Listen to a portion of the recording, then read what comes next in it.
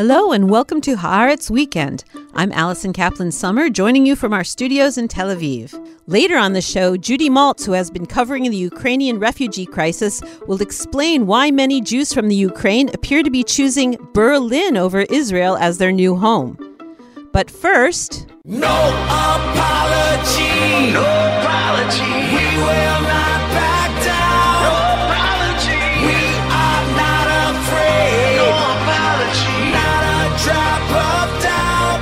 AIPAC, the preeminent pro-Israel lobby in Washington, D.C., has been navigating some choppy waters lately after taking a controversial decision to begin endorsing and funding candidates for Congress ahead of the 2022 midterm elections. We'll talk about the fallout from that decision with Tom Dine, who headed AIPAC for 13 years. All of that coming up. So I'm very excited to welcome Tom Dine to the podcast. Tom Dine was the executive director of AIPAC from 1980 to 1993, which actually included the time I was working as a journalist in Washington, D.C. So I can vouch that that period was a period of time when AIPAC was really at the peak of its influence. After that, Tom served as assistant administrator for Europe and the new independent states of Eurasia at USAID, and he also had a long stint as president of Radio Free Europe. Despite that impressive long resume, for most people, they hear Tom Dine's name and they think AIPAC and say AIPAC. Am I wrong, Tom? You're absolutely right. I can't go anywhere down the streets of Washington, D.C. without someone saying, "Didn't I know you at AIPAC?"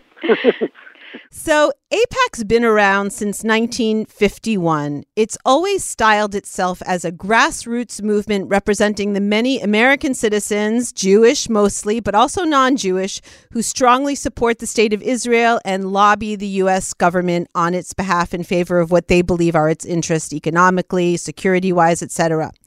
But it was always a lobby, not a PAC that actually raised money or endorsed candidates. The name AIPAC was always misleading, right? Because it sounded like a PAC, but it wasn't really a PAC. It always encouraged its leaders to be politically active and contribute, and it was kind of no secret who they wanted them to give money to. Have I got that right, Tom? Yes, you differentiated quite carefully, and that's good. AIPAC itself doesn't give money, but individuals associated with AIPAC or members are encouraged to participate in political fundraising. So that's why it was a huge deal and a major change in December when, after 70 years of its existence, AIPAC surprised many people by announcing that it was establishing two new political action committees, real PACs, a regular PAC and a super PAC that would allow it to directly fund political campaigns in order to, quote, significantly deepen and strengthen the involvement of the pro-Israel community in politics. So, Tom, was that something that was on the table back when you were running AIPAC? We would never have considered it because we did not want the institution, that is AIPAC itself, as a Washington-based organization, we did not want it to be into someone's campaign for federal office, House or Senate. So, because when you do that, you choose sides. And we wanted the AIPAC membership as individuals, not as AIPACers, but as individuals, to choose sides. So when AIPAC announced recently that they were going ahead and doing it, you weren't a big fan of the decision from the beginning, right? Well, immediately I raised questions, both privately and publicly, that this would require partisanship, not bipartisanship. Bipartisanship meaning you're in favor of both political parties and candidates thereof, but let the citizens who are eligible to vote choose sides, not the organization. So what they've done is choose people to support, by nature, are controversial, and in this case, very controversial, because the issue of democracy is on the table here in Washington as well as across the country. So from the very beginning, progressive groups were kind of warning that they would be all over AIPAC if they endorsed Republicans who hadn't voted to certify the 2020 election, which, as they saw it, was a subversion of American democracy. And J Street even issued a pro-democracy pledge for all pro-Israel PACs to not endorse candidates who sided with the January 6th insurrectionists. And then, lo and behold, not a big surprise, AIPAC's new PAC announces that it's endorsing, ahead of the 2022 midterm elections, 61 Republicans and 59 Democrats. And of that group, 35 of the Republicans indeed did not vote to certify. So did you feel like that was fairly inevitable? No, I didn't, because I thought they would be more prudent and show better judgment. And I carefully choose those two words, prudence and judgment, because these are subjective decisions.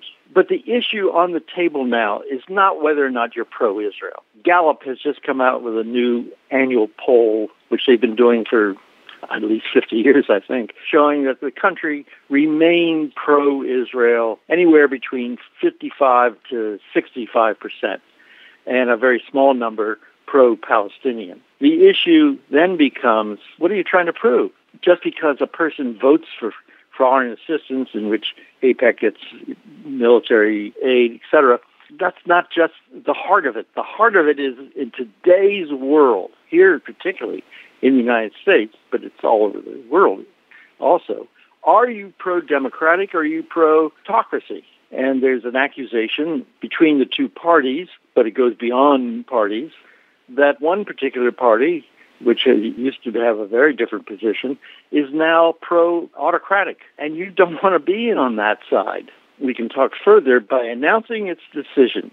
As you said, 120 people that they've endorsed to give money to. By doing that, they declare themselves on one side of the aisle versus another. And instead of looking at individuals for who they are. And yes, you want people who care about, are sensitive to, and see Israel as a comrade, if you will, of the United States. But in this case, you've left out the most important part of today's discussion, which is, are you pro-democratic or anti-democratic? And by endorsing these 35 people who basically have sided on the January 6th insurrection on the Capitol. Now that is the biggest no-no possible in American, not just politics, but American society today.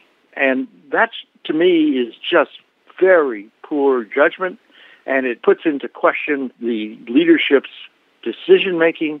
What are they trying to prove? I saw the statement was put out after people criticized AIPAC for its decisions, not J Street, but internally. I consider myself an alumnus of AIPAC, and there are plenty of us out there who were startled by the initial decision, but they've walked into a trap they set themselves, and now they're going to be seen as pro-anti-democratic. So let me read from that public letter that was written by AIPAC CEO Howard Kohr and President Betsy Korn. They said, quote, "We make no apologies for this position. There are many important issues on which Americans disagree, but Israel should not be one of them. We have friends in Congress who are skeptical of foreign aid for any nation except for Israel. We have friends who are pro-choice and pro-life, those who are liberal on immigration and those who want to tighten our borders, and yes, those who disagree strongly on issues surrounding the 2020 presidential election." So what's your reaction to the no apologies letter? I think it doesn't help their case, and it doesn't answer the criticisms.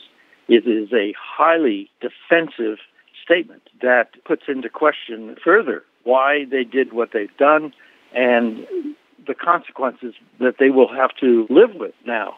You can't tell Liz Cheney that that was a good decision by AIPAC. They're Republicans that they've endorsed, these 35 people, but not. It leaves out people like Liz Cheney, who's been one of the most heroic persons in Congress over the last 1 year. In discussions I've had around the city since all this has been taking place, it's the worst case scenario I can think of, number one. Number two, doesn't answer the critics' questions. And number three, it's going to put into doubt those on the Democratic side that AIPAC is bipartisan, which is the goal. It has always been the goal. When Cy Kennan founded the organization, you said 51, in the 51, 52, 53 period, he made it very clear that Capitol Hill was the first line of Israel's defense, number one. And secondly, that those who have grown up with AIPAC would be neutral when it came to people's elections. Now, I'm only talking about the organization. Separate the organization from individual members. So you feel like this endorsement of these Republicans is at a whole different level, right, than the sort of counterpunch criticism of people on the Republican right who are saying, hey, AIPAC is endorsing and funding 27 Democrats who voted yes for the Iran deal in 2015 when killing the nuclear deal was one of the, issues in the forefront for AIPAC. Well, right. But that's an ongoing issue. And I think you have legitimate people taking legitimate positions on both sides of the question. There is no other side to the question of the resurrection, the insurrection, January 6th, 2021, and all the interplay that has gone along with that. The divisions are deep and wide here in Washington. We know that. Everybody knows that. But they've always been there. People in the past have known how to compromise. There is nothing to compromise when it comes to democracy, and that's my point. Why do you think AIPAC did it? Do you feel like it's struggling in this highly partisan era to keep support for Israel bipartisanship? When they announced it, they said it was a necessary move to remain successful in an ever-changing Washington. Do you feel like this was actual strategic decision that was necessary? Do you think it was a pitch to remain relevant at a time when COVID has sort of eliminated the signature event of AIPAC, which is the large policy conference, which gets thousands of people in the same room, which we don't know, when's the next time they're going to be able to do that? What do you think is behind this? And is it clear to you at this point that it was a mistake? I think it's a mistake. I think it's a theological mistake. I think it's an existential mistake. I had somebody yesterday who is a former employee. This person worked for AIPAC for about 40 years. And this person was appalled and felt that it is only downhill from now on. Now, I'm not going to accept that position, but I'm telling you that people are seeing the worst case scenario about AIPAC itself and about the U.S.-Israel relationship. Therefore, as long as you accept the fact that AIPAC is a key part to keeping the U.S.-Israel partnership alive and well, strong, close. Therefore, this person, and I'm obviously protecting, this person felt it was self-destructive. Now, if that's even halfway right, you have to deal with it, and deal with it a hell of a lot better than in a highly defensive statement put out by Korn and Court. That didn't solve anything. And it played mind games, if you will, about, immigration versus this versus that. That's bullshit. And it doesn't help AIPAC. So I think they put their foot deep into a hole, and not clear to me how they're going to get out of it. So when our reporter Ben Samuels interviewed you in January, you said, quote, if AIPAC gives money to anti-democratic people who believe the last election was a fraud and they support the January 6th insurrection, no, sir, I would not give them a dime. So after this has happened, do you still consider yourself a supporter of AIPAC? That's a very good question. Well, I do. I wish it well. I think it's been an essential part of developing this very strong international relationship. And I worry. Now, there's another question I ask myself in things that I write or talk about, which is AIPAC essential? And some are beginning, more and more are saying, you don't need it. It's already a strong and close relationship, bilateral relationship, and therefore they ought to go out of business. If you get too many people saying AIPAC ought to go out of business, it's no longer relevant, then you don't have the grassroots support that I think is essential to that bilateral relationship. So if someone was waving a magic wand right now and said, Tom Dine, we're temporarily restoring you to the helm of AIPAC, where would you steer the ship at this point? Well, no one's going to do that, number one. And number two, I'd have to seriously consider whether or not I would take such an anointment, because I don't think you want to hire the past. Though everything I set in motion is still in play in terms of grassroots political activity, and I used to think bipartisanship and staying out of endorsing candidates. So those are three key elements in terms of what I would want to see AIPAC today. But if I'm going to put the magic wand in my hand, I would end the two PACs immediately. I would go back to business as usual. No endorsements, maintaining a bipartisan relationships on the Hill and in the White House. So just as a final question before we go, because of your experience in the U.S.-Israel relationship, and since so much of what AIPAC was built on the confluence of U.S. and Israeli strategic interests. It seems like we're at a turning point right now. I mean, recently there's been a conflict with the Israeli high-tech sector and the defense industry regarding doing business with China. That's conflicted with the U.S. desire to keep advanced technology out of the hands of the Chinese. But now we see a crisis in that Israel is torn between its strategic, unbroken alliance with the U.S. and its need to keep the waters calm with Russia and Vladimir Putin because of the situation on its northern border. Do you see the current situation as a threat to what is supposed to be this bulletproof, unshakable partnership between the U.S. and Israel? I don't. Those have always been around. The high-tech situation, for instance. In my time, Israel was fixing tanks and even selling arms to the Chinese that come from the U.S. And the U.S. defense establishment didn't want those trade secrets to be given to the Chinese. So those have always been issues, and they can be taken care of by serious people in serious mediation efforts and discussions on what to do. Israel's modern economy has been based on export, and part of the exports have been military. The other part is high technology, which is to their credit and to an amazing display of brain power. But in this case, the high-tech and the Chinese has to be dealt with by those concerned. In terms of the United States and NATO versus Putin and his desire to reestablish an imperial conquering of the vast land that composed the former Soviet Union, that's a serious geopolitical issue, and there's no way in hell that Israel can rely on Putin. Yes, there are Russian speakers galore in Israel who vote, so I understand ethnic politics in that environment. But in the case of Putin, and the movement is on to arrest Putin, to investigate Putin, and to try him at the International Criminal Court. You don't want to be on that guy's side, and Israel better watch out for that. Tom Dine, I really, really appreciate you coming on our podcast. Thanks for coming on. Well, thank you. Coming up, Judy Maltz fills us in on the reason that many Ukrainian Jews fleeing the war in their country are heading to Berlin instead of Tel Aviv or Jerusalem.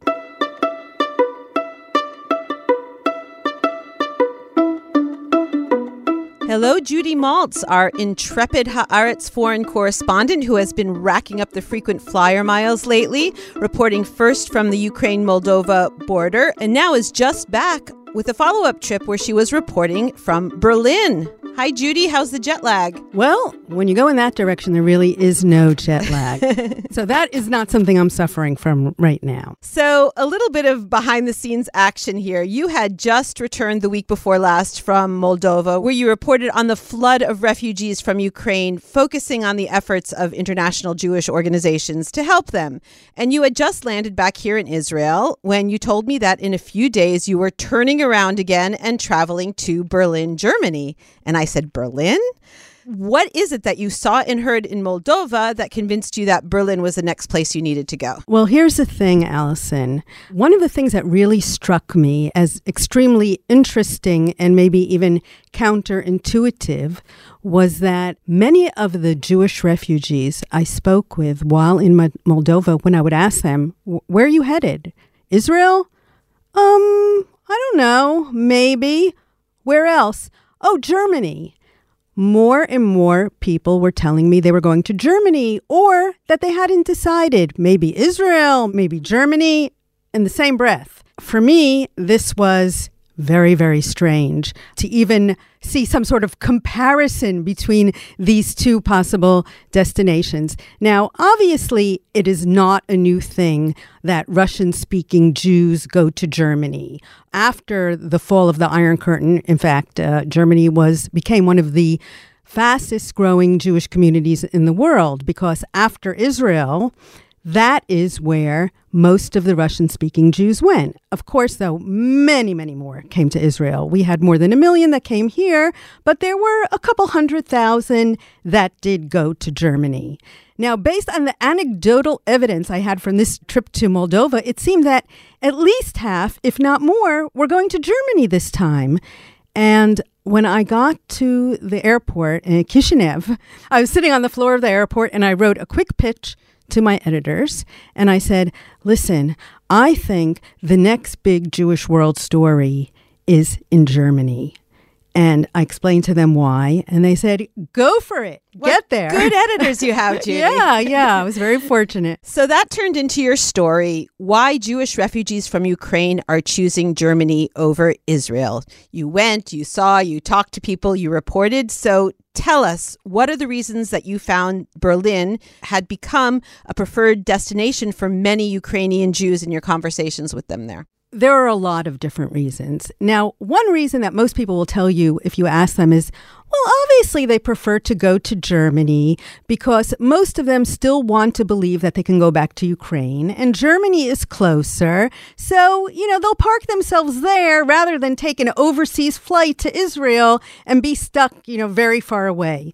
But in fact, actually, it's not that much further. If you've ever taken a flight from Kiev to Tel Aviv, it's just a couple of hours. It doesn't take all that much more time. We're not talking about going to Hawaii or South America. The difference in distance, maybe it feels closer because it's still on the same continent, but that's not really the issue.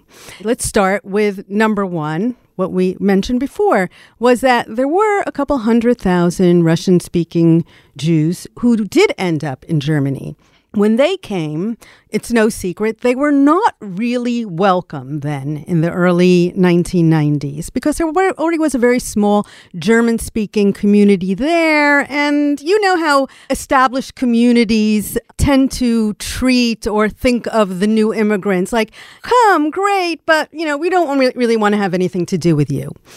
That situation has changed because there are now a couple 100,000, about 250,000 Russian-speaking Jews living in Germany. So these people have kind of a built-in support system already. And not only do they speak the same language, many of them are their friends and relatives. When they came to Germany, they had where to stay because they have grandparents and uncles and aunts and best friends and old friends from the neighborhood in Kiev who are living in Berlin or Hamburg or Frankfurt right now. So it makes it that much easier. And Germany also has a reputation for very generous conditions for refugees, right? Right, for refugees, but especially for Jewish refugees. Jewish refugees coming to Germany, and this is something that started with the last, I don't want to call it the Aliyah wave, the last immigration wave to Germany in the early 1990s, was that the German government decided at that time to give a special status to Jewish refugees. And they still have that status. So it's a preferred status to other refugees. Like there's certain things they have, I guess, better access to the labor market. They maybe don't need to have as high a level of language proficiency to get citizenship. All sorts of concessions for Jewish immigrants that don't apply to other refugee groups. And in this way, they can, in a way, even compete with Israel. In fact, with certain things, they more than compete with Israel, because one of the things I discovered is that they get free housing when they, just imagine if immigrants coming to Israel today, you know what housing prices are like. Imagine if they got free housing. Also, it's the weather is... they don't like sunny weather? Well... They're used to the very distinctive seasons that you get in Germany. And the culture is closer to what they know. And one thing that we really have to remember is that after the fall of the Iron Curtain, close to 90% of the Jews of Ukraine left. They could have gone to Israel if they wanted. And the fact that 30 years later, they didn't go to Israel means that maybe Zionism is not something that is very strong in their DNA. So given the choice today to come to Israel, place they could have gone to for 30 years and never went, or Germany, I guess for many of them, it makes more sense to go to Germany. What about the religious issue? Most of these families are mixed families. Not everyone in them is halachically Jewish, if any of them, right? Are they aware of kind of the difficulties regarding the religious establishment in Israel? And do you think this is playing any kind of a role in their decision? That's a great point, Allison. I'm sure they are aware of it, and I'm sure it is playing a role because about, I would say, 3/4 probably of those Ukrainians who are eligible to immigrate to Israel under the law of return and receive automatic citizenship here are not halachic Jews, which means, in a way, when they come, they are second-class citizens. They can't marry in the country. They can't be buried in Jewish cemeteries. It's very, very different in Germany. In Germany, most of the Jewish community is not Orthodox, and there's much greater acceptance of those who are not halachically Jewish. There's an example in the story of this couple that I met there. He's Jewish. She's in the process of converting. She was about to finish the conversion now, and they were supposed to get married next week, but then their whole life was disrupted because of the war. They fled to Germany. They were planning to come to Israel, but they can't because her conversion has not been finalized, and until her conversion isn't finalized, they can't get married, so he can't bring her. This week, you reported that the Jewish Agency was easing some of the bureaucracy involved for Jews who want to come to Israel from Ukraine under the law of return, cutting corners. Is there any connection between, a competitiveness, wanting them to come to Israel instead of going to Berlin and other places, and these decisions to kind of shortcut the route to Aliyah for them? I don't think they will admit that there is, but I definitely believe that they know what's going on. And it's not only Germany. Some of them may be staying in Hungary, Romania. I've even heard that Sweden wants these refugees, Jews included. So Israel does have to compete for them if it wants them. Now, yes, that can be part of it. As you know, you did a story, I think, a couple months ago. It can be so difficult if you are a Russian speaker wanting to make Aliyah to Israel, because the Jewish Agency and Nativ, which is the organization that is dedicated to this particular population, they require so much documentation before they will allow you in. And it can take months at certain times. So, rather than lose these people, they're saying, okay, you know what? You were on birthright, or your brother was on birthright. Okay, that's good. Come and we'll deal with it in Israel. And the idea being, okay, once they're here, they're not going to go back. They'll figure out something. So you said that the community in Berlin is kind of more open-armed, welcoming to this wave than they were to the previous wave. What examples did you see of how the community is interested in accepting them and helping them? By coincidence, the first day I arrived in Berlin, which was a week ago Thursday, the Jewish Community Center there, they had transformed their very large auditorium into a help center for refugees. There were these huge tables in the back of the room piled up with old clothes, medicine, shoes, toys, games, everything. They were serving hot meals to these refugees. And in fact, the following day, it was very interesting. The president of the Jewish community actually held a press conference for not only the Jewish press in Germany, which is obviously very small, but for the entire German press to show them what they were doing. And they took them on a tour of this new help center. They showed them the area outside where it made this kind of children's corner where kids could play, and there were toys. And there was a room where they had Russian-speaking social workers to help people fill out forms so that they could already get status in the country. Afterwards, I was talking to the spokesman of the president of the Jewish community, and I said, is this like a normal thing that you hold press conferences? Like, when was the last time you did this? And he could not remember, because it's not every day that you see the Jewish community there really mobilizing for anything like this. They said the last time it happened was 30 years ago, but even that I don't believe, because as I was saying before, they weren't that excited 30 years ago about the new immigrants who were coming from Russia and the former Soviet Union. And in one of your stories, you quoted a local rabbi as saying, after COVID, when, people weren't going to synagogue and coming together and everyone was sort of spread out and scattered, that this was actually bringing the community back together and back into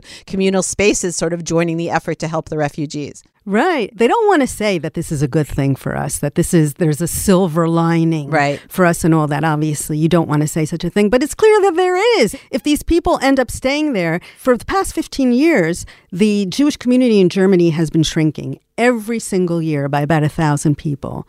This could be just the thing they need to grow. And it's a good population, lots of young families, educated people, not all, but many from what I could see. And that's what they need if they want to sustain themselves. Judy Maltz, nobody knows how to report this stuff like you do. Everybody go out and check out Judy's amazing stories from Moldova and from Germany on haaretz.com. Thank you so much, Judy. Hope you get to stay home for a little while now. Yeah, I'm going on vacation. Thank you, Allison. And that brings us to the close of Haaretz Weekend. Many thanks to my guests, Tom Dine and Judy Maltz, and my producer and editor, Maya Ben Nissan. Don't forget to tune in Monday for Haaretz Weekly with Amir Tibon. Until next time, Shabbat Shalom from Tel Aviv.